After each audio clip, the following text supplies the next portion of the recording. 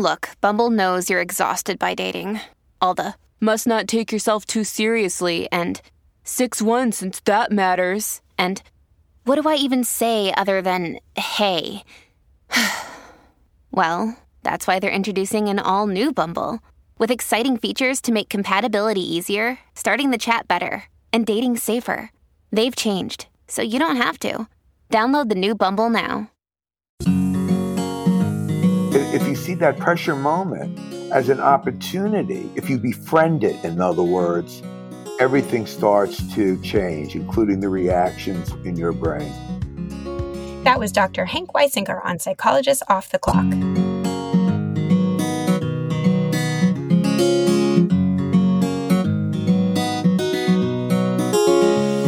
We are 4 clinical psychologists here to bring you cutting-edge and science-based ideas from psychology to help you flourish in your relationships, work, and health.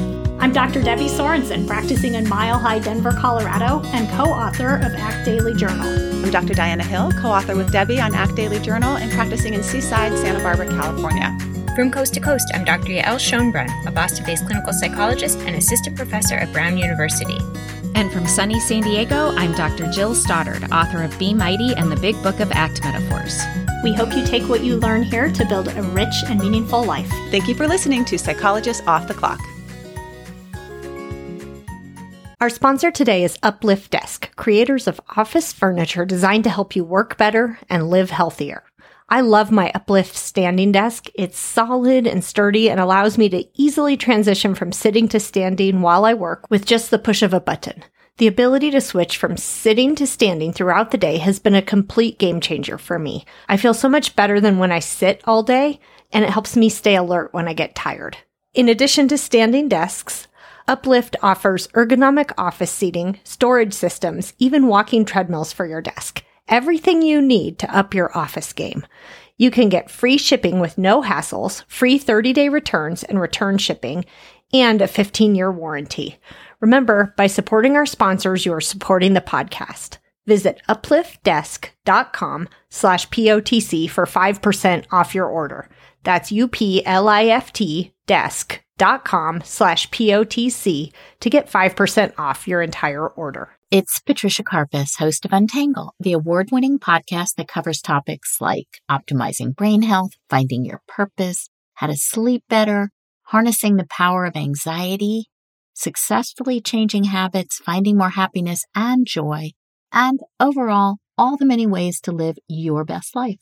If you enjoy hearing from thought leaders, neuroscientists, psychologists, nutritionists, business leaders, and more, join us wherever you listen to podcasts.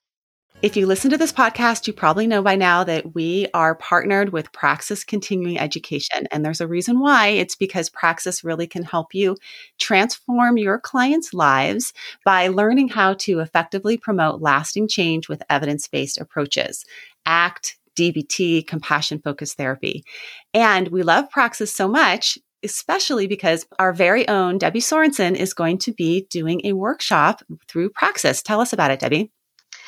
Yes, I'm doing a webinar on acceptance commitment therapy for burnout. This is for therapists who are working with clients who are burnt out. And of course, as therapists, we are also occasionally may experience our own burnout. So hopefully it will be helpful for that too. It starts August 25th and it's on Wednesday afternoons, just for a few Wednesdays in a row.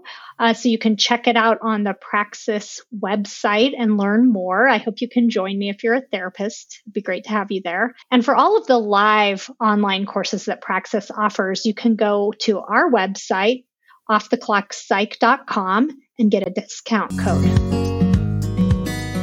This is Yael here to introduce an episode on the art of managing pressure. So I had the chance to talk with author Hank Weisinger, and we actually got to talk about 2 of his books. The first is Performing Under Pressure, The Science of Doing Your Best When It Matters Most. And then his most recent book that just came out, The Unlikely Art of Parental Pressure, A Positive Approach to Pushing Your Child to Be Their Best Self. As we record this, we are well into the 2020, but really 2021 Tokyo Olympics. And we've borne witness to how pressure can really impact athletes in pretty monumental ways.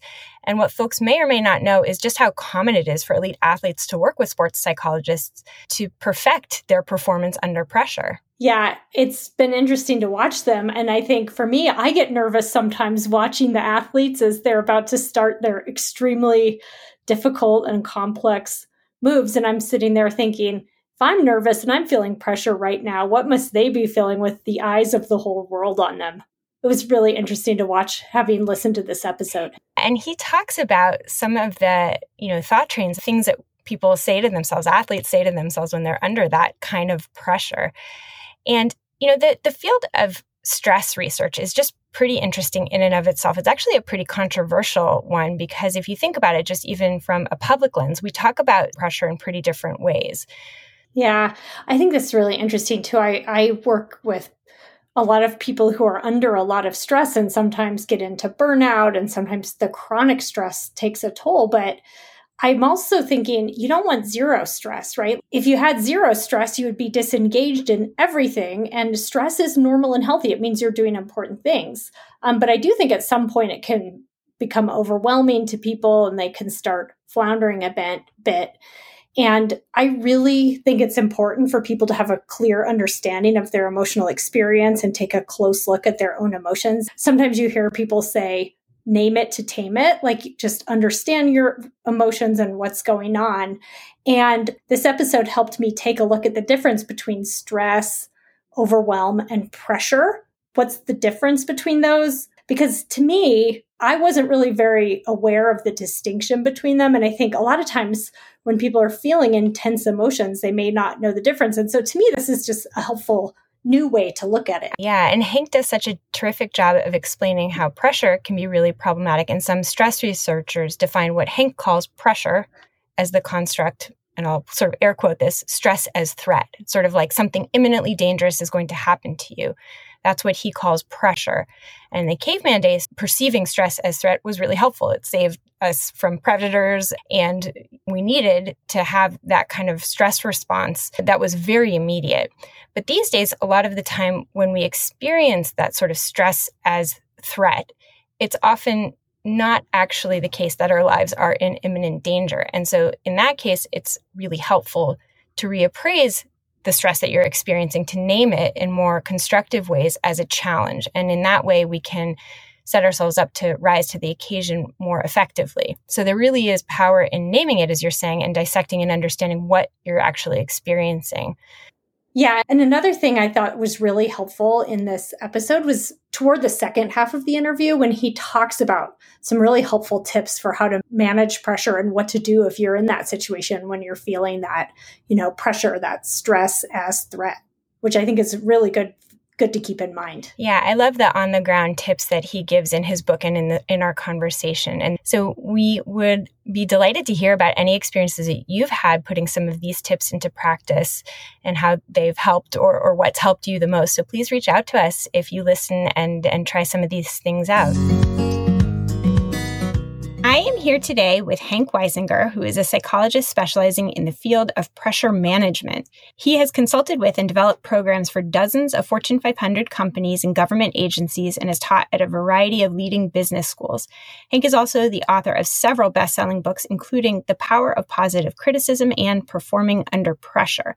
His latest book is also about pressure, but focuses more on pressure in the parenting sphere and offers a guide for how parents can move away from harmful pressure and into healthy pressure. Welcome, Hank. I'm happy to be here. Thanks for having me. Oh, my pleasure. I wanted to start with a more general conversation about pressure. What is it? How it interferes with our performance, and then how to manage it. And then maybe as we move on in the conversation, get a little narrower in talking about your most recent book and talking about how some of your work applies in the parenting domain. Mm-hmm. So to that end, I wanted to start with talking a little bit about your book, Performing Under Pressure. And your book begins in a pretty interesting place, which is in a marriage laboratory, in John Gottman's laboratory. One of the interesting things we found in terms of relationships is that how a couple handles pressure in the context of the conversations they have with each other in their own personal lives is a great predictor. In fact, one of the best predictors for whether the relationship is going to last for a long time in a happy way. So that means when young people start to meet, one of the things that they might be thinking in the back of their mind is how well does this person handle pressure, which unfortunately many times you do not know until you have been with the person for a while. So we wanted to say it's not only about performing under pressure in the work environment, giving a presentation, making a sales call, but also it impacts our relationships to the point that it can either enhance a marriage, a relationship, or it can break it. Right. You talk about in many of your books, there's this evolutionary function that our response to pressure has, which is to get through whatever the dangerous, threatening, difficult situation is. And in those situations, our attention narrows. And so it's very hard to make space for somebody else's experience. And one of the consequences of this is that many people confuse, even academics, pressure and stress. Yeah, that was actually going to be my next question. I know you get this all the time, but can you talk a little bit about how you distinguish between pressure and stress? Okay. They're two different psychological constructs. And one of the differences is when you experience pressure, under what kind of situation, and when you experience stress. For example, you will experience pressure when you are in a situation and the outcome is dependent on your performance, and it's really important. Now, the key here is the outcome is an unknown. There's uncertainty. See, if you were taking a test and you knew that you were guaranteed you were going to get 100, there's no pressure. If you're watching a sporting event and your home team is up by, in basketball, say, 30 points and there's 10 seconds left, there is no pressure.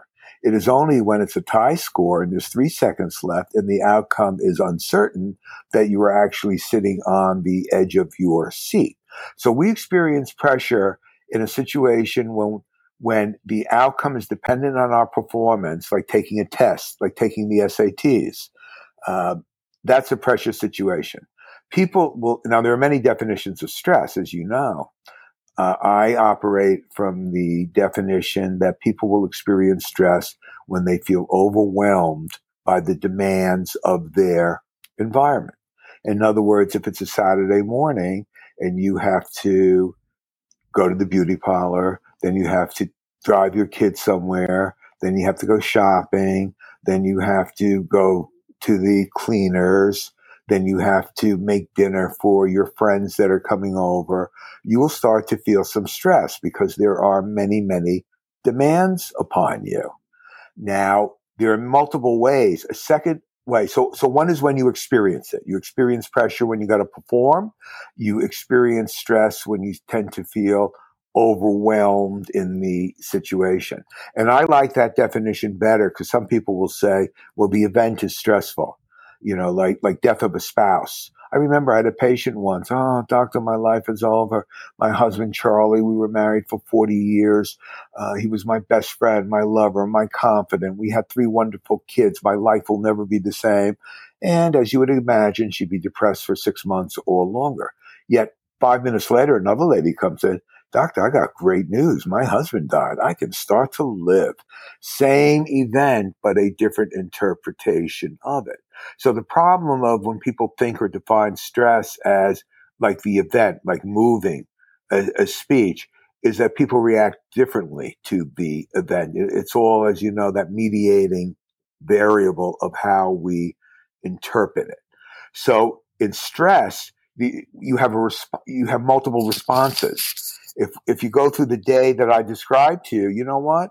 Maybe you order the food to be delivered. So you cut that out. Maybe you delegate some of the responsibilities. Maybe you blow some off.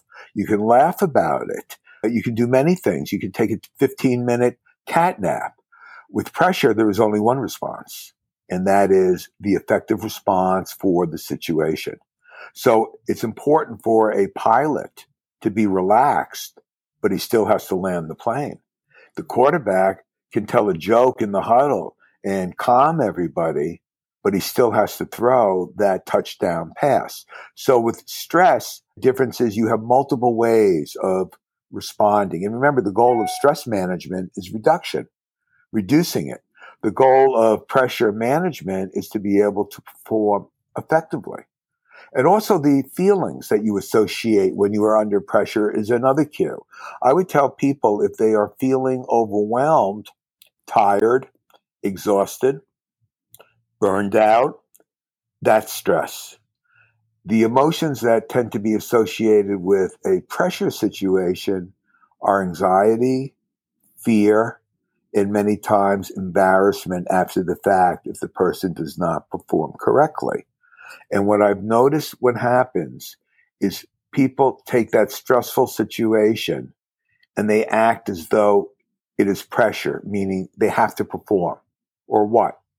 You mean if you get, what happens if you don't get to the cleaners? You probably have 20 other things, minimum, in your closet that you can still wear. It is not a do or die situation. And when people make every stressful situation a do or die situation, they are using valuable psychological resources that could be used more effectively. And their life is in havoc because they're on high alert 24/7. And I will tell you, difference of West Coast and East Coast, or I should say in terms of age, when I was in my 30s and 40s, I did that. I confused stress with pressure, and I was always on edge. Every talk was a do or die, moment. Everything I did. And that's why I felt so much pressure. And once I started to give that up and was able to distinguish, I've become a lot more content. I want to ask you to talk a little bit about some of the pressure traps. What a pressure trap means is that we have conventional ways of how we think that we are going to motivate a person. But ironically, it actually increases the amount of pressure and the person will do worse. And let me reiterate the point that nobody does better under pressure. The idea of rising to the occasion is a myth. The edge, and I used to think that was the edge, because I'm a big sports fan. The guy's a clutch player and can rise to the occasion. What I learned is that the edge is not doing worse under pressure. Not best. Nobody is rising to the occasion. I want to actually interrupt and ask you a more pointed question. So what do you think about the Yerkes-Dodson curve? So for those of you who have taken Psych 101, there's this arousal performance bell-shaped curve. And the suggestion is that at very low levels of stress or pressure or arousal, we don't perform as well. And at very, very high levels, we also don't perform as well. But there's this middle section that our performance is optimized, that a little bit of pressure, a little bit of arousal actually helps us perform better. So what are your thoughts on that? Well, what that curve is really saying is the language that I would put it in is that there's a level where when you're regulating your emotions and you're regulating arousal, that will help you perform more effectively. And another difference between stress and pressure is stress sometimes can be motivational. And I'll give an example. Like, let's say I go into my kid's bedroom and I want him to be more productive. Okay. I can do that by increasing the amount of stress, i.e., by putting more demands upon him. So his arousal will come up and they'll start to be more productive. However, if I put too many demands and get him too aroused, that's where the curve starts to go down. So arousal can be used, and I want to touch on what we call competitive arousal, which is a function of being under pressure, is that arousal can be used, but it has to be regulated either individually by the person or whether it's a parent or it's a manager. If you give person too many demands, too many things to do, they will do worse. And a good way of thinking of that for the listener to really bring it down is, I always say, who would you rather be married to, stress or pressure? Because if you're married to stress, your life is do this, do this, do this, do this, do this, do this. And after you've done all that, do this. Now, there's many ways of doing that. The partner who is feeling all those demands could say, do it yourself, blow it off, laugh about it. I'll do it when I'm ready, and so on. If you're married to pressure, you're going to hear the same thing. But the tagline is, you better not fail. Pressure is about getting it done, not about reducing the amount that you are under. And one of the great quotes, because you talked about the importance of framing it, that it's like elite athletes, they don't even think of it as pressure. Derek Jeter on the Yankees said that every time he goes up, what's going through his mind is, this is fun. This is what I wanted to do since I have been a kid. He is not seeing it as a threatening situation. When I used to start teaching at UCLA in the business school, I was so nervous the first time because what's going through my mind? I have to perform. Otherwise, they'll never use me again. My career will be over. All these, what I call pressure cognitive distortions. Once I realized and changed my perception, this is great. I love speaking and educating these people. This is a chance to promote myself. Then the pressure it went away completely. So people if you see that pressure moment as an opportunity, if you befriend it, in other words, everything starts to change, including the reactions in your brain. Yeah, it reminds me of the work out of Aaliyah Crumb's lab, which is really cool. I don't know if you're familiar with it, but she sort of sets up these instructional videos that kind of inculcate people into different mindsets. So stress as debilitating is one condition. And the second condition is stress as enhancing. And when people are encouraged to drop into these different kinds of mindsets, they find that performance really changes. And also cardiovascular response really changes. They put people through the Trier social stress test, where people do mental arithmetic in front of critical evaluators. Evaluators are frowning and crossing their arms in disapproval. And what they find is that when they have people watch these videos that suggest that stress can be enhancing, that they see it as an opportunity. They see it as a challenge and not as a threat. And I guess to me, that's how I read what pressure in your definition is that it's like stress as threat, that if I don't succeed here, it's a do or die moment. And what the reframing is to more move the stressful experience into one that can be seen as a challenge. Correct. And you have to remember, in early time, stress and pressure were the same, because every moment was survival was a hour to hour event, finding water, finding food. And once agriculture started and food became more prevalent, well, that becomes a stressor that is now gone, and there's no more pressure finding food. So they started out the same, but then they sort of split, and that's why there are different psychological constructs. And back to that pressure traps, I wanted to give you an example. So one of the ways we typically try to motivate people at work, parents do, is incentives. So now you're the student and I'm the parent. So I say, okay, if you get an A on this test tomorrow, I'm getting you a new iPhone. So you better study. So now I walk out and you're thinking, well, I don't know if I'm going to get an A, but I really want that iPhone. How can I increase the chances that I will get an A? Ooh, I'll make a little crib sheet. So the incentive is now backfiring because the kid wants that iPhone. And this is why cheating many times happens. Just like on Wall Street, people will cheat because of the incentives of making another, $5 million, $6 million. So that's one. So we think that we're motivating, but we're really sabotaging the person. Before you go on to the next one, I just want to summarize that point, because I think in that really great example, what the parent is unwittingly doing is creating a do or die situation. That's right. That didn't need to be a do or die situation. And it's not the intention, but that's sort of the consequence. Exactly. And the sad thing that I learned is many times that A is much more important to the parent than it is to the kid. And another one is we think social support is going to help the person. So the parent who says, okay, you got your school play and we'll be sitting right in the third row and so on and make us proud. They think they're being supportive, but they're really making the kid do worse because the performer will start to think of, my parents are watching me, and they become preoccupied with how their parents are judging them. I would tell parents that when your kid's doing an event, that you sit in the furthest back, not up front. You do not want to be distracting to them. Some people will say, well, social support. Now, this might be a way of how you can use pressure to work for you. It's like when I say to my friends, I'm writing, I need to have this book outline done in 3 weeks. So I'm going on record. So now I've socially committed to that. And I taught my friends, every time I call you, the first thing you say to me is, have you written 15 pages today?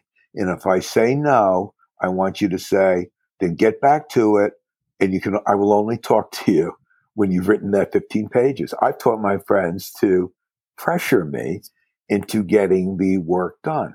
But even in that sort of increasing pressure, it's not do or die. It's not outcome focused. It's process focused. Like sit down and do the work. One of the things that I've learned over the years is that people like me are not in do or die situations. Giving a presentation to YPO, Young Presidents Organization, is not a do or die situation. I see people doing these TED Talks and they talk about how nervous they are. And that, I'll tell you why. That's because they're giving a performance. See, when you have the mindset, and I will share with you the mindset I discovered reduces pressure, is once you set it up as a performance, of course you're under pressure because now you're being evaluated. So my mindset was, I'm educating people. If anybody's going to do the evaluation, it's me evaluating you because I know this stuff. So the incentive and the social support are really things that we commonly do because we think we're helping the person. But in reality, many times it makes the situation worse for the person. Right. Your mindset is one that reconnects to the value of why you're doing something. And again, not the outcome, but more like the process of educating people who might benefit from this information. And by focusing on that rather than on how people might be evaluating you, it reduces the pressure that you experience and enhances the likelihood of you performing better. Over the years, I started seeing what is the mindset to have that allows you to perform closest to your capabilities. We've already talked about some. One is befriend the moment rather than seeing as threatening. 2, very importantly, is to realize multiple opportunities. You miss the bus, there's another one. So because this leads into a common pressure distortion, chance of a lifetime thinking. When a person says, this is the only chance I'm ever going to have. So the agent who says, listen, Spielberg's in the audience listening, watching you. This is the only chance you're ever going to get, is making the situation worse rather than the agent who says, don't worry about it. There'll be multiple opportunities. So always think, I've taught my kids, there's always another opportunity. And that helps. And a third thing to do, which people have trouble with, is shrink the importance of the event. The more important you make something, the more pressure you experience. See, it goes against conventional wisdom to say to your kids, the SATs are not a big deal. And people will say, that's unrealistic to say that. But I say it's unrealistic to think it's the most important event of your life. See, we over-exaggerate. So psychologically, as a clinician, you can appreciate this. You have to get the person to under-exaggerate. It's like taking something the other way to absurdity, where you make it so ridiculous, puts it in perspective. So when people say it's the most important, I want them to minimize it. I also like Steve Nash, famous basketball player, said every time he would shoot a foul shot, he'd bounce the ball 3 times and he's saying to himself, I've done this 10,000 times. So it's very important when people go into a situation, be it a presentation, be it a conversation, performing a specific task to flash back in just right in the moment all the successes that they have had in the past. And that is very important. And also the last thing is to people to remember, this is so important for parents, is to recognize, so many people in the work world, their whole identity is based on their job. Like the financial advisor who only thinks he's a good person or she's a good person if they're $1 million producer. It's very important to know and to remember to reaffirm your self-worth and to recognize that you are a worthy and valuable person regardless of the outcome. If you merge too much, if you fail at work, you're a failure in life. If you're successful at work, you're successful in life. You and I have both met many successful people that are not successful in their personal, in their personal relationships. So those are some of the mental actions that I would want people to follow. Yeah, and I actually talked about this a little bit with Sian Beilock in my episode on choke, but I think it would be worth revisiting. Why are these solutions so helpful, and why don't we perform at our best when we're under pressure? Well, there are many theories.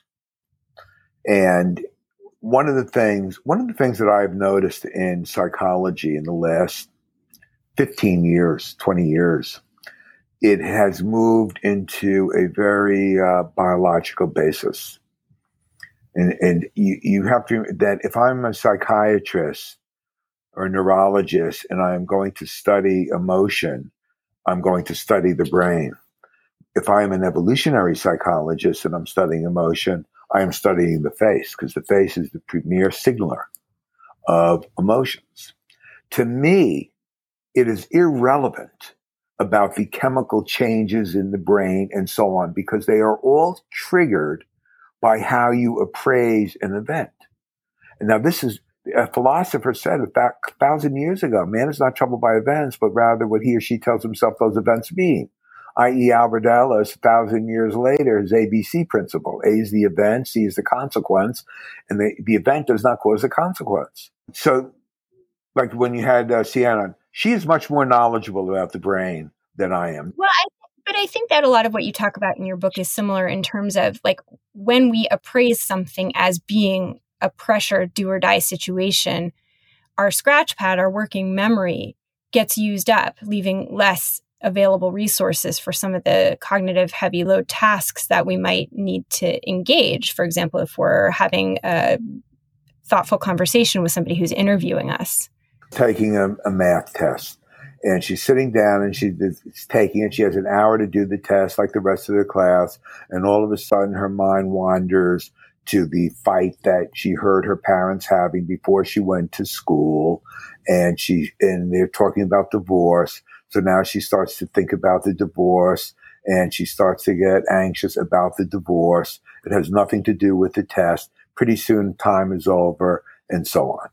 Now, some people will say, well, what was going on? Okay, so those worry thoughts came onto her working memory iPad and it bumped off the other information.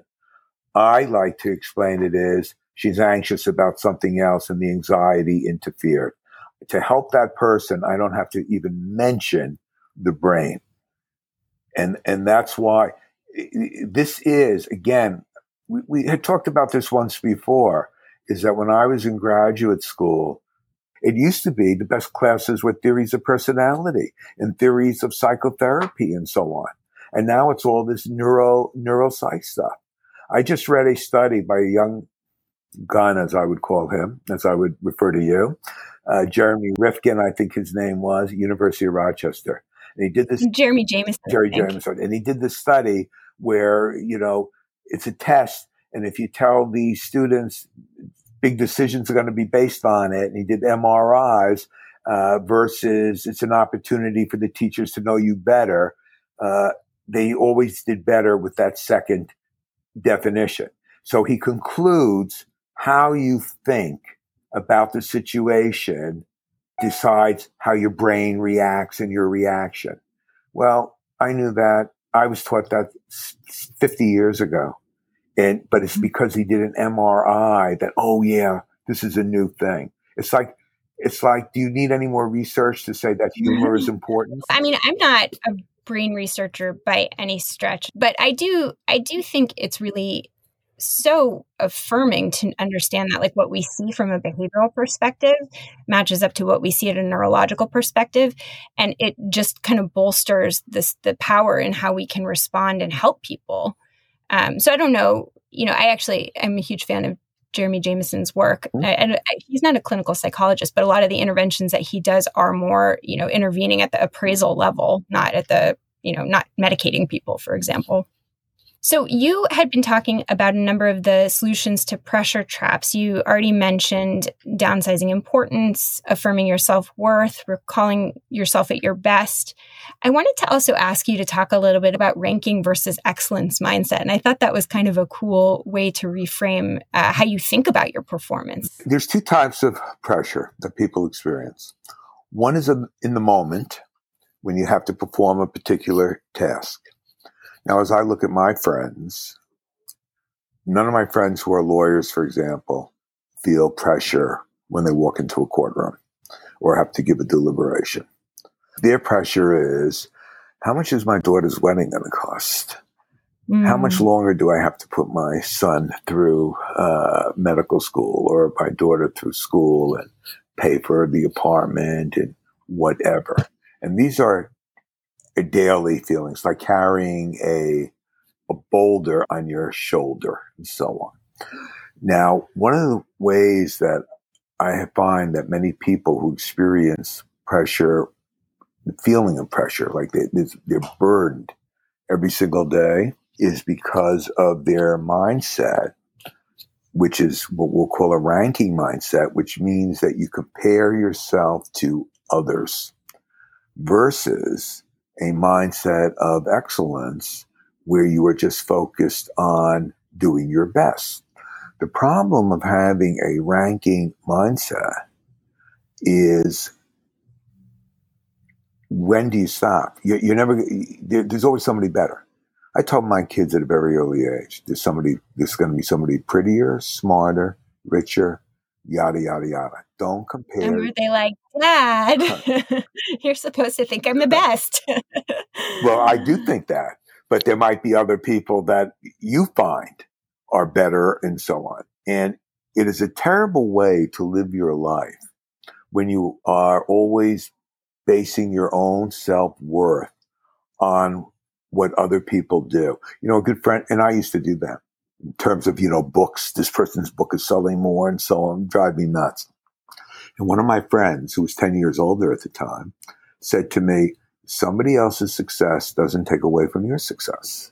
Oh, I love that as a mantra. And now I'm happy for other people's, successes. It's not competitive. And that's what a ranking mindset does. So somebody says, well, I have to be the best golfer. Really? You're going to be better than Tiger Woods was? I said, forget it. Just enjoy the sport. I found that when you are always comparing yourself to others, you're always feeling pressure because you're always competing. It's more than keeping up with the Joneses. It's beating the Joneses. Yeah. Whereas a mindset of excellence, you're just focusing on doing your best. I would tell every parent and every manager almost that the best thing to say is just do your best. If you do your best, which is almost always good enough, good things will happen. Your work will be rewarded. If you believe that hard work pays off, which is a positive psychology concept, that the world is just, you will be rewarded. Don't worry. My father always used to say, don't worry about the other guy. You can't control a student. I can't control how much you study. If you want to study 15 hours a day, well, that's up to you. I'm not going to compare myself to you because I have no interest in studying 15 hours, a day.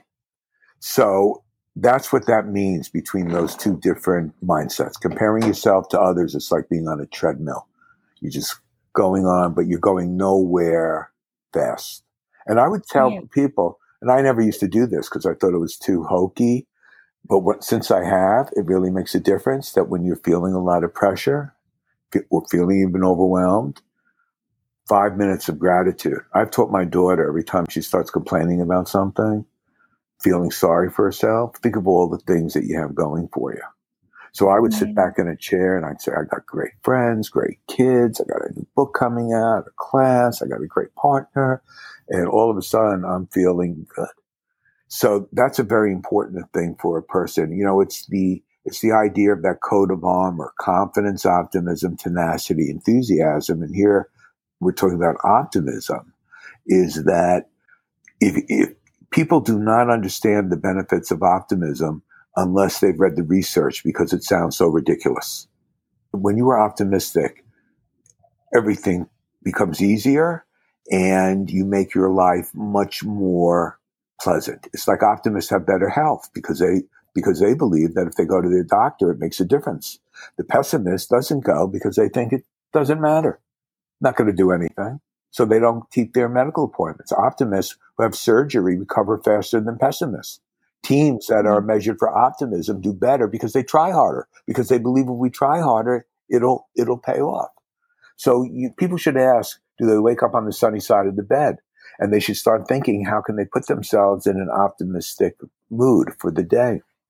Yeah, I love that. It's actually a nice segue into diving a little deeper into the parenting book. And one question that is a pretty specific question that I just wanted to ask is coming back to your suggestion to focus on, are you doing your best? The fear that a lot of parents have is that if they say to their kid, like, was that your best? And the kid says yes, it might really have been a lazy effort. And so what do we as parents do? Well, I want to tell you a story and then I will come back. I'll give you some strategies in a sec. So my son says to me, Dad, he was maybe in 7th or 8th grade, and he did a project on tornadoes on a big, white piece of cardboard and so on. So he says to me, Dad, if you were my teacher, what would you give me? Now I'm thinking, sweet, because when my daughter would say that, if I said a B, how do I get a B plus? If I said an A minus, how do I get an A? If I said a C, how do I get a C plus? So I figure, it's going to have the same thing. So I walk around it, I study it, and I say, Danny, be very honest with you. If I was your teacher, I would give you a B minus. So he pauses for a second. He says, I can live with that. I'll take it. And I did not know what to say. Now, 2 weeks later, same situation. And imagine now that I'm telling this story, in a seminar. And I would say, okay, so your kid comes up and they say, what would you give me? And if you say, whatever you say, in advance, he's going to say, I can live with that. So one person would say, I would say you can do better. And then I'd role play it. Dad, you always think I can do better. Whatever I do, it's never good enough. And some other parent would say something and so on. So I realized they were falling into the trap that I was. And I said, what do you want from your kids? And it would take them a few seconds. And then somebody would finally say, you want them to do their best. I said, right. So all I said to my son was, I said, well, Danny, I said, is this your best? Because if this is your best, you're finished. I said, if it's not your best, only show it to me when it's your best. And this was the mind. Only you know if this is your best. And he thought about it and he said, it's not my best. And I said, well, then don't show it to me. I only want to see when it's your best. Now, the irony now is that when he asked me to edit something, if I really do it quickly and so on, because I really don't want to, he'll say to me, you can do better. This isn't good enough. We've had a number of guests who want to offer you, our listeners, discounted access to some of their fantastic programs. So if you want to learn powerful practices for happiness, calm, and well-being, we have several offerings from Rick Hanson. If you want app-based behavior change, you can check out Judd Brewer's apps for anxiety, eating well, and smoking cessation. Or you can learn how to be a calmer parent with Mindful Mama mentor Hunter Clark Fields. So go to our website, offtheclockpsych.com, and visit our offers page, where you will find access to free courses and discount promo codes. If you enjoy the podcast, please consider making a values-based donation on Patreon. Even a small contribution helps us with some of our expenses. You could think of it as taking a co-host out for a cup of coffee. And you can link to Patreon on our website or just search for us on patreon.com. It gets into this question of what is healthy pressure versus harmful pressure. And your book, The Unlikely Art of Parental Pressure, that is coming out in July, you provide parents with a lot of different strategies to try out, right? That not every kid is going to need the same thing. Not every parent-child is the same. Not every kid is capable of doing the same thing. But what I think is actually quite interesting is that you actually suggest there is a healthy kind of pressure. There's a message right now in the ether that we shouldn't pressure our kids. We should, really not be pressure parents at all. And so what is your argument for why it's wrong to say that we simply shouldn't apply any pressure to our kids? Well, it's inherent in every parent-child relationship because of its evolutionary utility, which is to guide the child into the life path that will help him succeed. From an evolutionary perspective, perpetuate the parents' genes. Now, you have to remember that pressure in its physical form is a force. And that's how I want parents to think of psychological pressure. The physical world was here before the psychological world. So we have that pressure is really no more than a force. And it is up to the parent now to harness that force through different modalities, which I will label, to convert. Just like physical pressure, you have gas pressure, you have water pressure. There's all different types of pressure. And it's the same thing with psychological pressure. There is singular pressure, there is relationship pressure, there is peer pressure, there is parental pressure, there is social pressure. All of these have a different function. And when a parent is able to use that force in a healthy way, then the student or the child, teen, experiences that force not as I have to, not as you stepping on them with high heels, we're on their foot and, pressing down, but rather the other way, lifting them up. They will experience it as guidance, support, inspiration, and wisdom. And that is the transformation, and then it becomes healthy pressure. Very sadly, I met a kid in my building the other day. He graduated from Stanford, 6'4", good-looking guy from Greenwich, Connecticut. He told me that his father put tremendous amount of pressure on him to succeed. He said he understood why, but the consequence, he doesn't speak to his father anymore. That is really sad. And remember, pressure is defined from the kid's point of view. So a parent can say, I don't pressure my kids, but if the kid says you do, then they are a pressure parent. It's like parental warmth. If you can think you're the warmest mother or father in the world, but if your kid experiences you the opposite, then that's what you are. And what I have found in the parenting world is most parents will tend to attribute situations of blame to their kids. He's a difficult child, but nobody ever thinks I'm a difficult parent. When a parent says, make me proud of you, I would say, how would you like it if your kid came home and said, Dad, I got to talk to him. I said, you were dropping me off in school in a Volvo. Every other kid gets dropped off in a Mercedes or a BMW. Can't you work harder and get a better car? Make me proud of you, Dad. So that becomes a very different scenario. So the three ways that I have found that parents exert pressure is through communication, involvement, and their acceptance or rejection of the child. I can have very high expectations of you, and they might be unrealistic. You're going to be first in your class or first on the soccer team and whatever. And that's how parental pressure is defined. When the child or teen experiences expectations, demands upon them that they feel are impossible to meet. So the parent now has many times unrealistic expectations. It's very hard for parents to accept the fact that your kid's not going to an Ivy League school. For them, that's the unrealistic expectation. Not everybody can go. So, I asked parents in a room one time, how many of you think your kid's going to an Ivy League school? Almost every parent raised their hand. Somebody's being unrealistic because it's not going to happen. So when you think of it, when you say to transform it, it's to transform it so they feel that force is supporting them and pushing them in an uplifting way rather than pushing them in a downward way and suppressing their interest in their feelings. Pressure parents, for example, define success in very narrow ways, like getting into Harvard or getting into, Yale or something. Every parent says, you can be whatever you want and I will support you. Oh yeah, the kid says, I want to be a forest ranger. Let's see how supportive the parents are when the kid says that. You can marry anybody, but I'm not paying for the wedding unless I like the girl. Oh, I'll help you buy a house, but it has to be the house that I approve of. So that becomes a big difference. And I found the majority of parents are like that, not the minority, the majority. It's a global pandemic.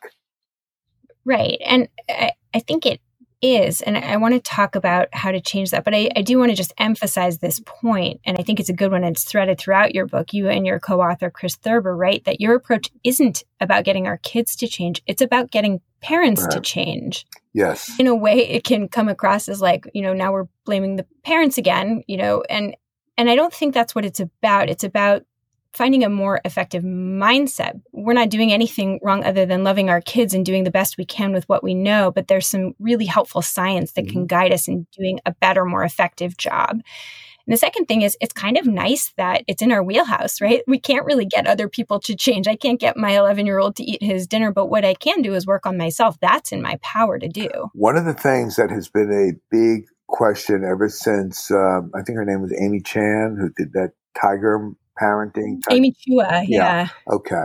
So she got people into thinking of the how much pressure and put more pressure on.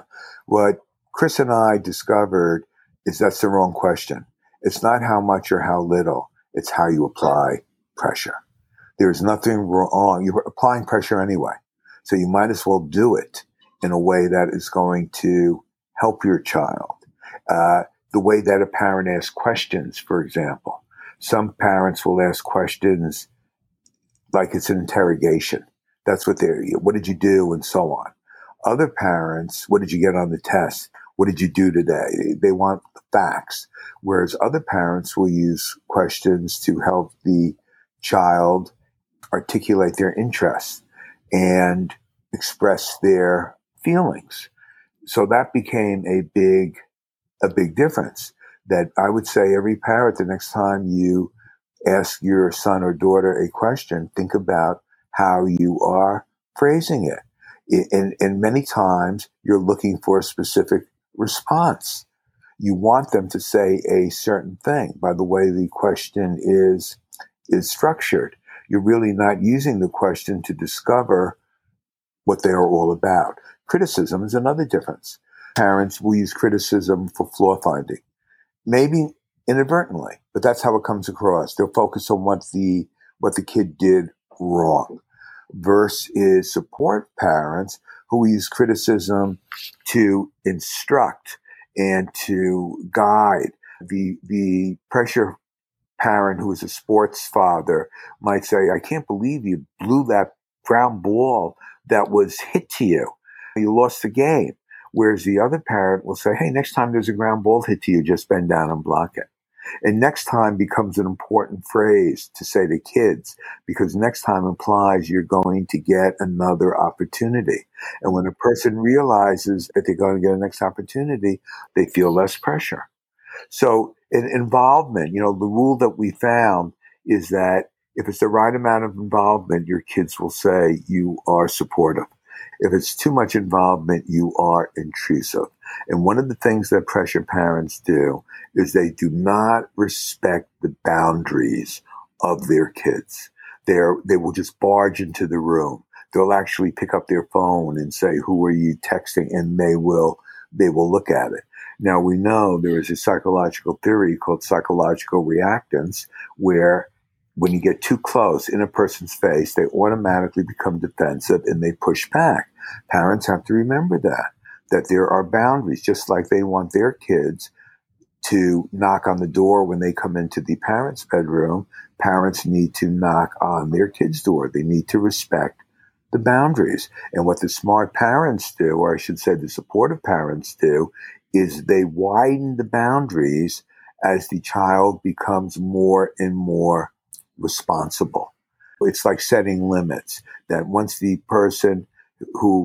kid has a curfew and they say, okay, I've met my curfew for a year. I think I'm ready now, instead of 10 o'clock to come home, 11 o'clock. There's no reason. Okay, you've proved it. Versus the kid who is never listening to curfew. That's the kid where the parents would want to say, well, you haven't earned it yet. And, and you haven't shown that you respect, our limits. Yeah. So we're totally running over time, but I did want to ask you for your thoughts on this one question. One thing I think that we know about just generally healthy parenting, and I think this applies to healthy pressure, is that healthy parenting involves high respect, high standards, like high expectations for that child, and high warmth. The high expectations and high respect are a little bit more obvious about how we manifest that. The high warmth is a little bit harder, but I think it's the most important. And you spend a lot of time in your book talking about warmth, and this is critically important. So I wonder if you have some tips for upping parental warmth. One of the ways that parents can do that is to show their kids, ask them to do things with them as a way of being very accepting, to be able to give a very clear message that how you do in school has nothing to do with me loving you. A great example is in the film Searching for Bobby Fischer. Have you ever seen it? We've watched that movie many times. So there is a scene, for those who haven't seen it, where this 11-year-old kid, he loses in a chess match to somebody he easily should have beaten. And the next scene is they're outside and it's raining. And the father is saying, how could you lose to this guy? And he's basically really angry and so on. And all of a sudden, the kid says, his name is Josh, he says, Dad, why are you standing so far away from me? And it was like punching the father in the face. He realized what he was doing. So what does he do? He says, come here, and he gives him a big hug, and he says, it's okay. You made an important point about high standards. We are not asking people to have low standards. It's important to have high standards, and it's important maybe to have high expectations. And it's okay if those expectations are unrealistic if you are a warm parent, because then if the child doesn't meet those expectations, you're still warm and accepting. It's the parents who are on the other side of the continuum, setting up conditional love, that in order for me to be warm and love to you, you have to be a success.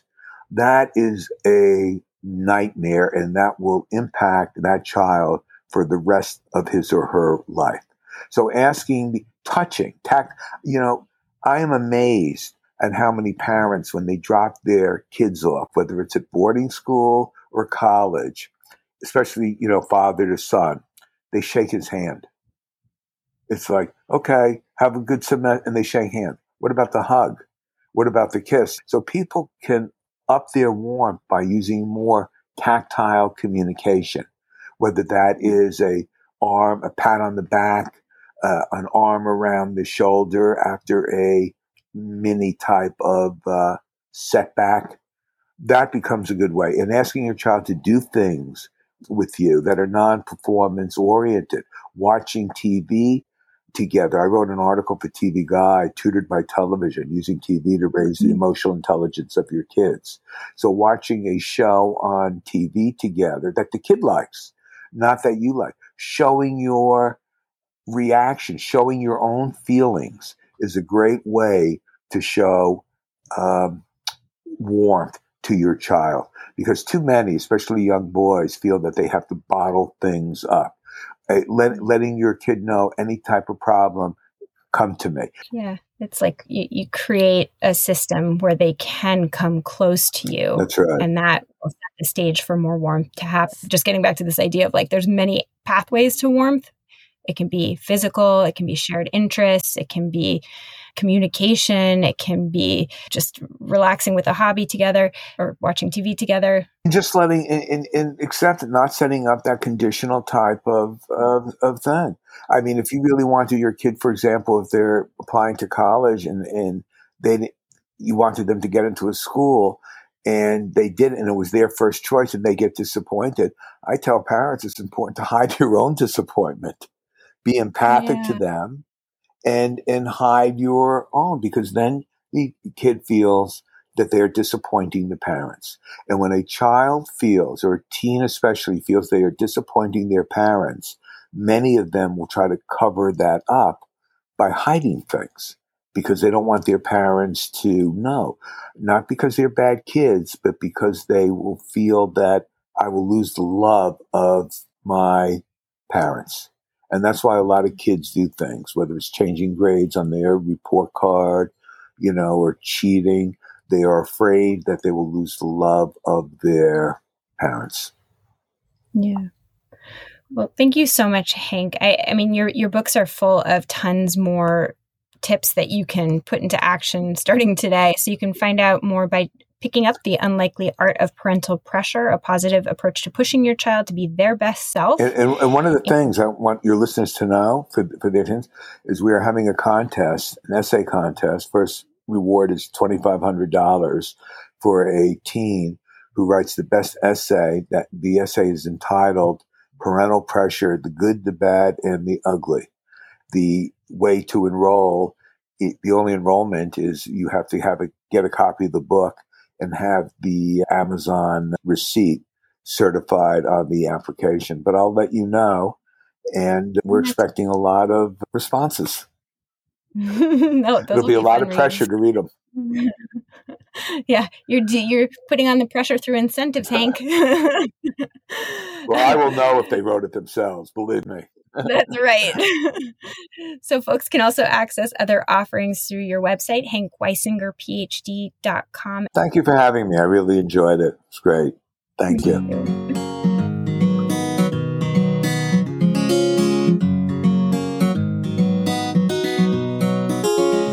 Thank you for listening to Psychologists Off the Clock. If you enjoy our podcast, you can help us out by leaving a review or contributing on Patreon.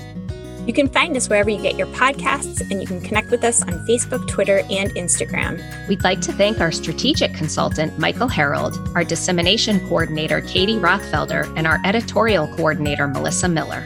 This podcast is for informational and entertainment purposes only and is not meant to be a substitute for mental health treatment. If you're having a mental health emergency, dial 911. If you're looking for mental health treatment, please visit the resources page of our webpage, offtheclockpsych.com.